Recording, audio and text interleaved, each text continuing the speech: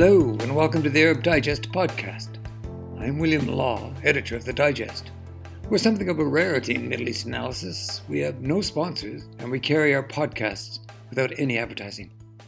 If you'd like to support a truly independent voice, will you consider making a small donation? Details at arabdigest.org. When you go to the website, check out how you can receive our reader-supported daily newsletter for 2 months for free. That's right, 2 months for free. My guest today is Jon Alterman. Jon is Senior Vice President, Brzezinski Chair in Global Security, and Director, Middle East Program for the Center for Strategic and International Studies. He's speaking to me from Washington, D.C. Jon, welcome back to the podcast. Good to be with you, Bill. In his Tel Aviv speech, President Biden gave full support to Israel, but he also cautioned against being consumed by rage. What do you make of his advice? And do you think that Israelis are likely to follow it? I'm looking at, in the days since that speech, what's going on in Gaza. Do you see that mist of rage is lifting somewhat, or is it still very much in play? I don't see the mist of rage lifting, but I do see a consistent American theme of trying to persuade Israelis to learn from American mistakes in the Middle East for the last 20 years. The U.S. has been fighting, or the U.S. was fighting insurgencies in the Middle East for 2 decades after 9/11.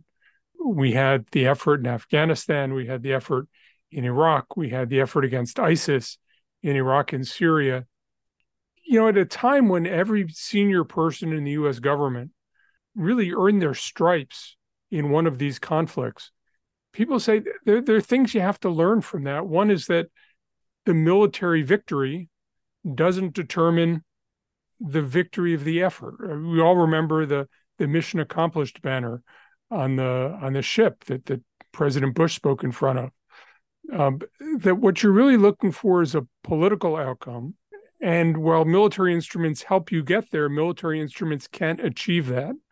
The way you fight has to be determined in part by what you're trying to do. That one of the important parts of fighting is separating the insurgents from the population around them. I think from an American perspective and from the perspective of senior officials in the government, these are hard-earned lessons. And don't forget, President Biden was in charge of Iraq policy in the Obama administration. And I think there's some concern that Israelis don't really think these lessons are relevant to them. And from an American perspective, certainly from the president's perspective, they're highly relevant. And I think you're seeing a consistent effort by the U.S. government to persuade Israelis not only to pull back and think about what they're doing, but to align their military tasks with longer-term political and governance objectives. Yeah. I mean, Israel has said it will destroy Hamas to ensure its long-term security. I mean, it may achieve the former, but do you think the latter aim will be secured? And I look at what's going on a daily basis. Civilian casualties happening in Gaza have caused critics to say, this is a genocide. Does Biden find himself on the wrong side of the street here? Yeah, I think that the genocide and ethnic cleansing language is overwrought and I think inappropriate in this case. But there are certainly large-scale civilian casualties. And the idea that you can simply crush Hamas by killing enough people, I think is misguided. If you think about the U.S. effort against Al-Qaeda was displaced, but the organization hasn't been destroyed. The U.S. was fighting the Taliban. The Taliban are actually in power in Afghanistan after 20 years. So what you have to think about is, what are you really trying to do? And I think what the Israelis are really trying to do is make Gaza inhospitable to Hamas as an organization. And the only way to do that, it seems to me, is by giving Palestinians in Gaza another choice, a horizon to a better life that doesn't involve Hamas. Now, that's partly about crushing Hamas, but it's partly also about providing a pathway to a better life. And I'm not sure the Israelis have wrapped their heads around presenting that choice to Palestinians. And I'm afraid that unless Palestinians do feel they have that choice, that if Hamas is simply another way to talk about resistance, there are going to be some large number of Palestinians who say, this is intolerable, we will resist. Yeah, the point is that for me, looking at this situation, that the civilian casualties are enormous now, and they're happening on a daily basis, and appalling stories emerging. For example, hospital in Gaza City with premature babies and the electricity supply running out. These stories are, damaging Israel's global reputation, I think. But to come back to that idea that there is a military solution to Hamas, because for every Hamas operative that you kill, there will be many more who will grow into becoming Hamas supporters, Hamas fighters. And I think you make a very good point here, Jon, is that Israel seems only to be fixated now on a military solution. And that's not going to work. Yeah, there's going to be a longer term debate in Israel, partly about accountability for how Israel got into this space. I think there's going to be a longer term debate. Certainly, the people who argue there's no possible peace with Palestinians will be strengthened in some quarters. But it's my hope that when Israelis have time to think through and think holistically, that this understanding of a necessity to provide Palestinians with a genuine choice and to make the choice that Israelis want them to take be more attractive than the choice that many in Gaza have taken, I think is central to Israeli security. That this idea of we can just mow the grass, we can periodically go in and crush Hamas, was something that Israelis told me with great confidence for 15 years. And I think Israelis will not say with great confidence ever again. Mm. Yeah, and I think that confidence in Netanyahu, who very much the strategist of that mowing the grass approach, once this war is ended, do you see him paying some sort of a price, or this? I never heard him talk about mowing the grass. I mean, I've heard him speak several times. That's not a phrase he used. It's a phrase that security people used to use. But Netanyahu was also somebody who talked about the utility of having Hamas divided from the Palestinian Authority as a way to forestall any sort of Palestinian statehood. As I say, I think there are going to be some Israelis who say, look, this proves that there is no living in peace with Palestinians. It's my hope that when all the dust settles, there will be some number of Israelis who say, there actually is no alternative to living in peace with Palestinians, and we have to find some route to giving them a more attractive option and a route to ensure that they can pursue it without violent terrorists overthrowing it, because there are going to be rejectionists on each side who are going to try to overthrow it. Yeah, and we've seen that with this current government, the most extreme in Israel's history. You've got the national security minister, you've got the finance minister, that's Ben-Gvir and Smotrich, very much pursuing an agenda where Palestine is effectively cleansed of Palestinians, or they would call Judea and Samaria, is cleansed, and this kind of, it does enable those who look at the situation say this is ethnic cleansing, this is apartheid, this is right, and of course Netanyahu is trying to marginalize these guys and says, look, I'm the prime minister, I'm in control, don't listen to them. Ben-Gvir is clearly stung at not being in the war cabinet, and he keeps trying to argue his way in. Look, Israel is a democracy, and what Netanyahu's future is, I suspect he doesn't have a very good political future. What Ben-Gvir's political future is. I have no idea what Ben-Gvir's political future is, but I would argue that the views espoused by Ben-Gvir and Smotrich, if they become the policy of the Israeli government, will change Israel's perception in the world, its role in the world, its relationships in the world. Mm. So there will be a price to pay. But let's go back to that path towards potential peace. There are many who argue that the two-state solution is dead and buried. I wonder if you agree with that prognosis, and also if it's a view that's shared, not publicly, clearly, but privately by the White House, that there is no longer a possibility for a two-state solution. Well, I don't think anybody thinks a two-state solution is easy or without trouble, but I also haven't heard anybody argue for something that is easier or more trouble-free. So it seems to me that the view is, until somebody comes up with a better idea, that should be the goal. I mean, you want to disentangle Israeli rule over disenfranchised Arabs. You want to give Arabs some sense of self-determination.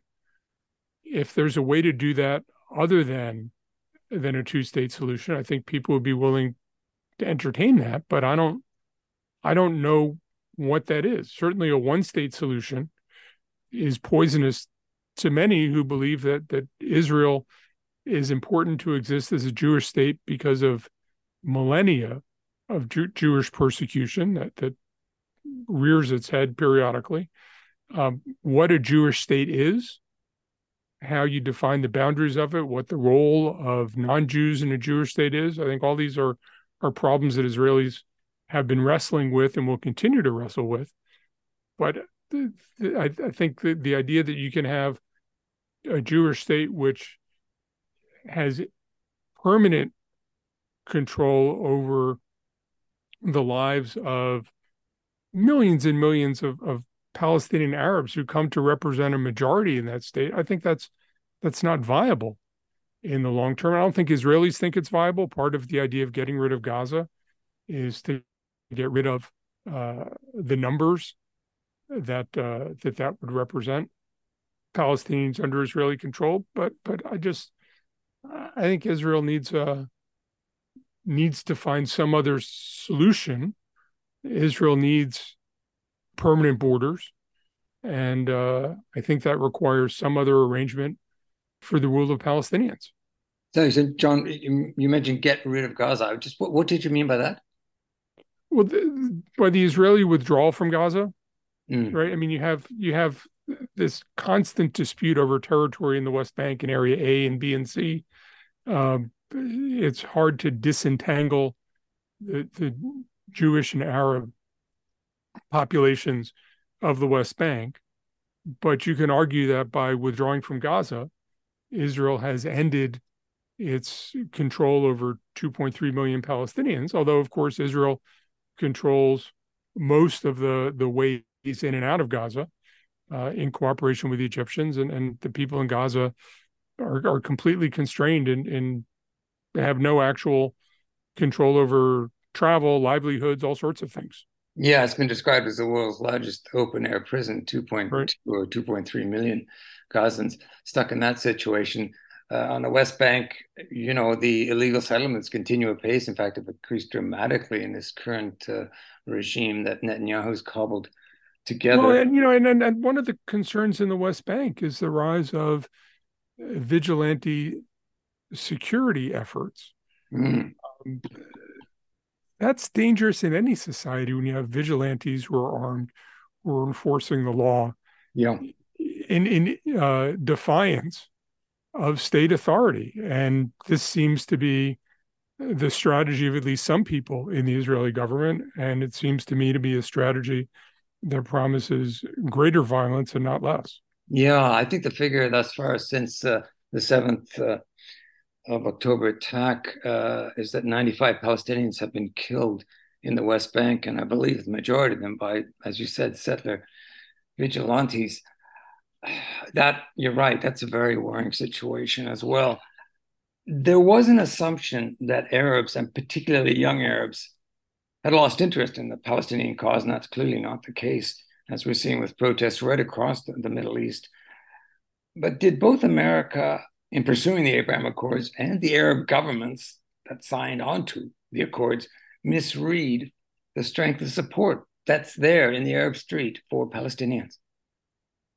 It's my initial take is probably yes, but what actually Arab support is, what its boundaries are, what people support and don't support about Palestine, the extent to which people support Palestinians and not Hamas, the extent to which people support a sort of Hamas as an underdog against improbable odds.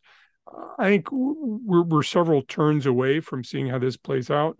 Certainly, Arab governments are more restrained than they've been in the past. And most Arab governments are deeply hostile to Hamas as an armed group, as embracing political Islam supported by the Iranians.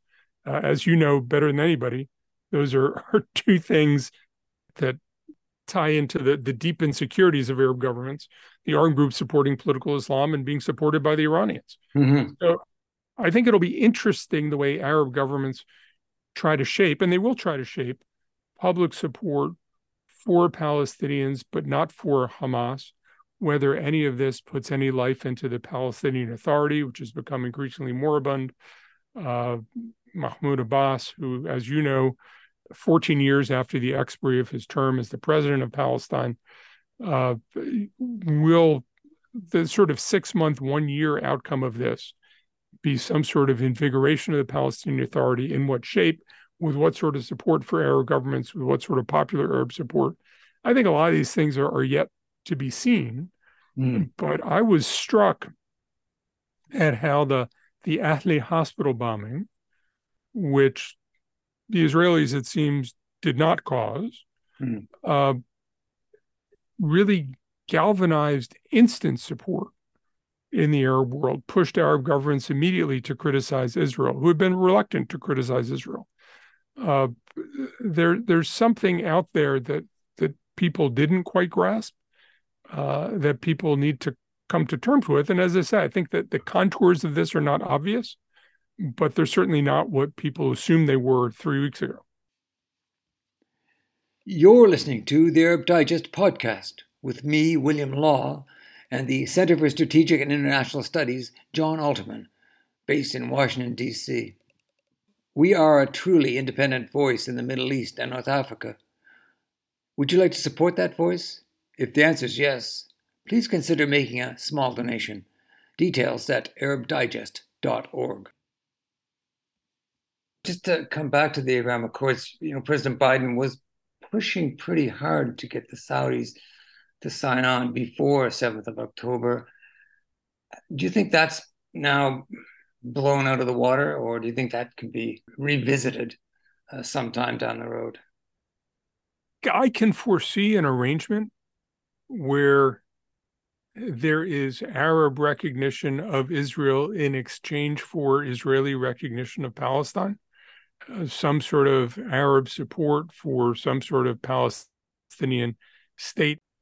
I'm not really sure how this plays out, but it certainly seems to me that one thing that will be on the table is both Arab support for whatever governance system emerges in Gaza and Israeli support for that and Arab recognition of Israel. But it's not going to be through an Abraham Accords process that largely sidelines the Palestinians. It seems to me that it's going to have to be through some sort of vehicle that explicitly recognizes the Palestinians, because ultimately Israel is going to need Arab support to build an alternative to Hamas in Gaza.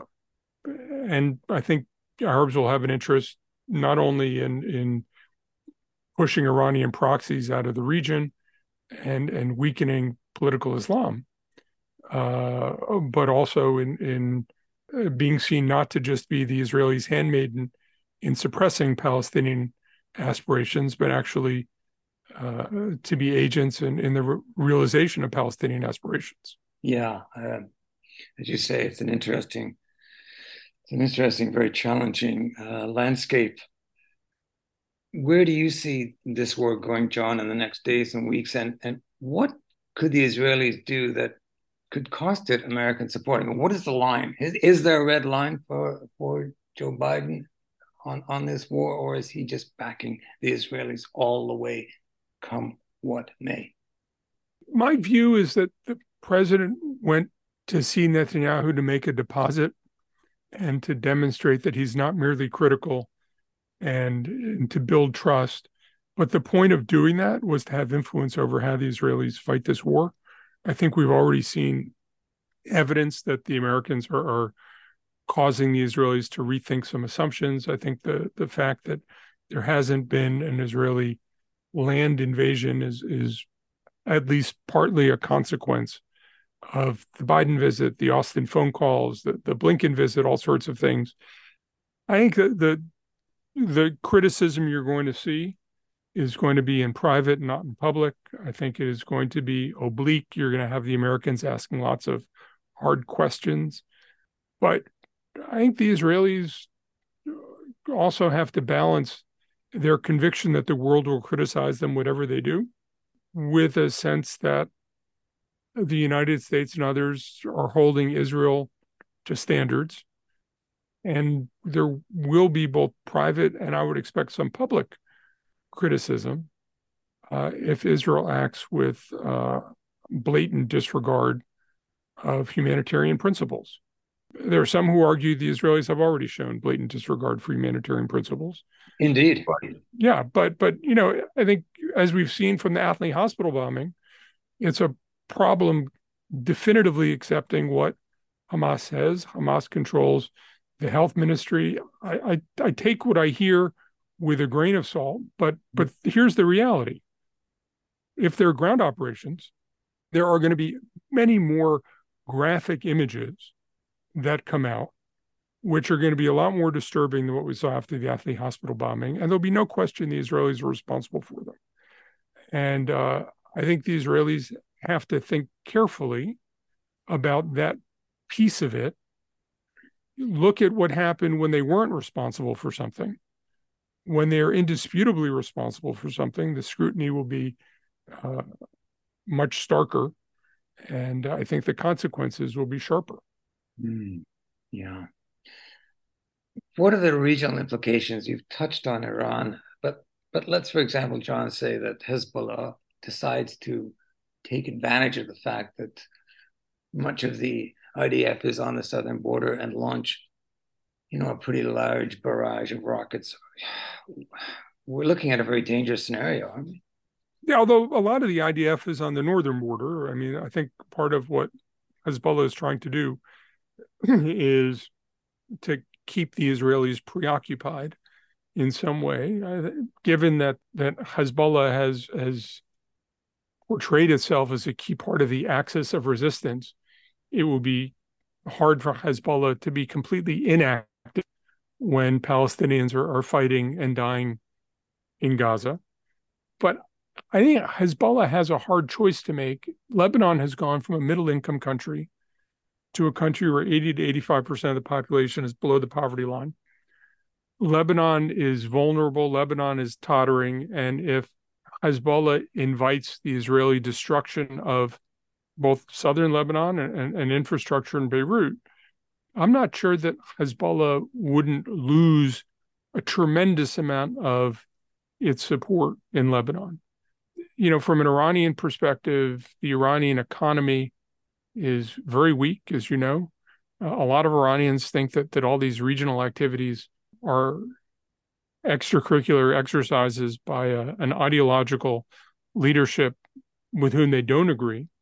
And if the consequence of all these proxies acting out is greater suffering in Iran, I think that will hurt the Iranian government politically. So my sense is that their preference would be that they remind people that they can threaten.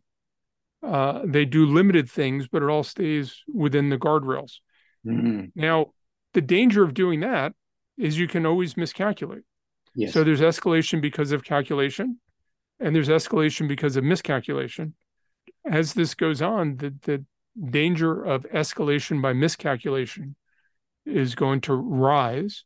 And we could very easily see ourselves in a large-scale battle, which could possibly involve U.S. forces. I would think the U.S. would rather not. But this could unwind, and it could unwind simply with one errant attack. Yeah, that is the scenario, or it could be just something as fundamental as human error. Someone hitting the wrong button at the wrong time. But Netanyahu has said that this is going to be a long war. Now, in terms of how's a long wars, I don't know. They've been pretty short wars, but a long war for him, I think he's talking about months. But the question is America in danger of being dragged into yet another Middle East war? I mean, you mentioned Iraq. You mentioned, you could argue that the campaign against ISIS was successful, but you look at Afghanistan, the Taliban emerged winners. Is that a possibility? Is that scenario in the back of the minds of many of the Biden administration? Look, I'm sure they are prepared for the possibility. Again, it's hard to overstate the extent to which everybody in the national security leadership had careers shaped by these efforts in Iraq, Afghanistan, Syria, and a sense that we have to learn the lessons. We have to learn the lessons about goals, about the lessons of political outcomes, the lessons of populations and giving people choices, the lessons of having clear and achievable military objectives. So I don't think the U.S. is going to make the Iraq mistake again so soon after it made the Iraq mistake before. I don't think it's going to make the Afghanistan mistake again the way it made so soon after we just got out of Afghanistan. But there's the possibility of making new mistakes. And there's the question of what would happen to the U.S.-Israeli relationship if the U.S. came to believe that Israel is making some really fundamental mistakes and endangering American national security. I don't think we're there yet. Certainly people are concerned about it. You saw there's a 3-star Marine general who just went over to Israel to talk to them really about how you tie operations to objectives and what's militarily achievable. I think one of the examples that I've heard nobody talking about, but I think is significant, is you remember when the Emiratis were talking about capturing Hodeidah from the Houthis? Mm. And the Americans sat down and talked to the Emiratis about what does this really take? What does it take militarily and what's the outcome and what's your end state and all those things. And P.S., the Emiratis never made that attack. So I think there is a sense that people in the military have that military folks respect each other, and the U.S. has some hard-won expertise, and the U.S. can sway what the Israelis do. Again, exactly what the Israelis do, I don't know. There's certainly an extent to which, by literally embracing Benjamin Netanyahu, Joe Biden is tied to Israeli decisions, whether he agrees with them or not. But it does seem to me that Biden has done what he can to try to influence this in a more constructive direction. And I think one of the things that Americans have concluded really is the extent to which the military operations are a small piece of this. And if what you're looking for really is governance outcomes, the way you fight the war has to be shaped by your desired governance outcomes and not by short-term tactical military achievements. The short-term tactical military achievements, hard fought as they are, bloody as they are very short-term. And what you really need is much longer term and much harder. And, I'm increasingly focused on the idea that the Israelis are very centered on what they're trying to destroy. And there needs to be much more attention paid to what do they need to preserve in order to get the long-term outcomes in Gaza that they think are going to provide security for Israelis, are necessary to provide security for Israelis. There is as much necessity to think about preserving things, whether it's ties to Arab governments, some elements of infrastructure, some aspects of local rule in Gaza that could help provide order that is not tied to Hamas. I mean, all these things are important to think about at the front end because you're going to need them at the back end. Yeah. Big questions hanging in the air. Let me ask you finally one more question, Jon.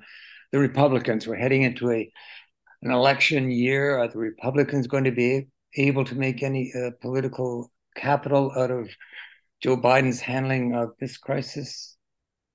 It is hard to understand where Republican politics are going to be. I'm just stunned that some candidates for Speaker of the House are supposedly disqualified because they voted to certify Joe Biden's election.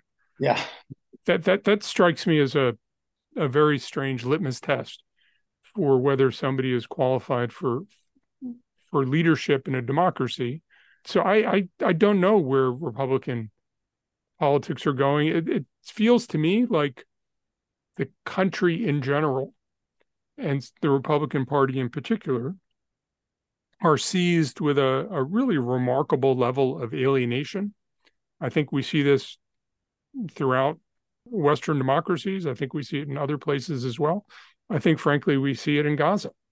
I don't know what to do with that level of alienation, but how you take that alienation and turn it into constructive public policy is going to be an enduring challenge, both for the Republican Party, but I think for whoever wins elections.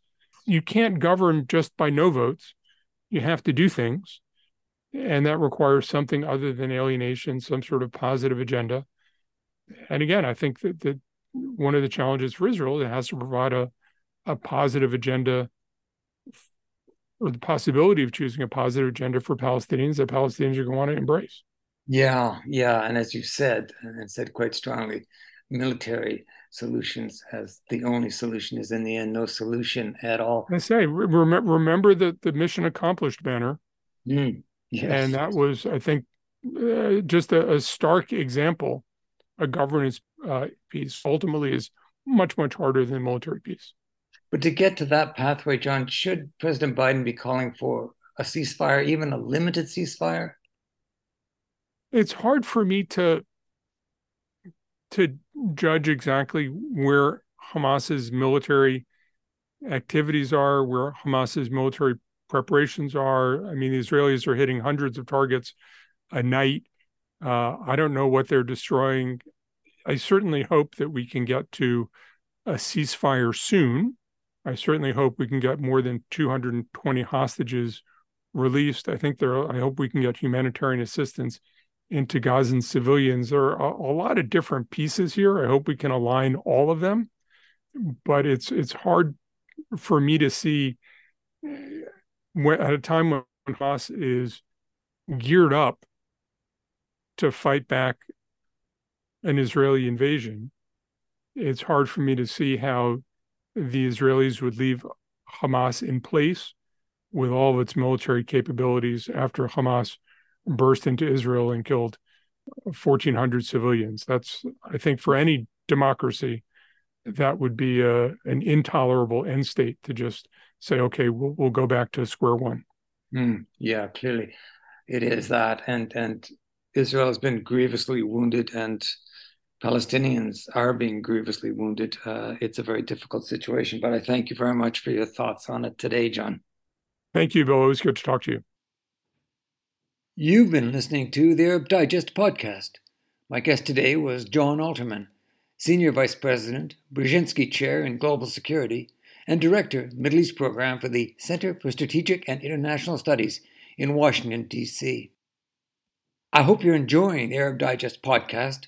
Since our launch in 2020, it's been listened to nearly 175,000 times in countries right around the world. So, a big thank you to all our listeners. You may have noticed that we bring you the podcast with no advertising, no sponsors. We're a truly independent source for analysis and commentary on the Middle East and North Africa. Will you consider supporting our independent voice through a small donation? Details on how to do so at arabdigest.org. When you go to our website, you can also find out about our reader-supported daily newsletter and how to get a free 2-month trial. The newsletter features the very best of MENA analysts, commentators, and writers, contributors like John. Check us out on arabdigest.org.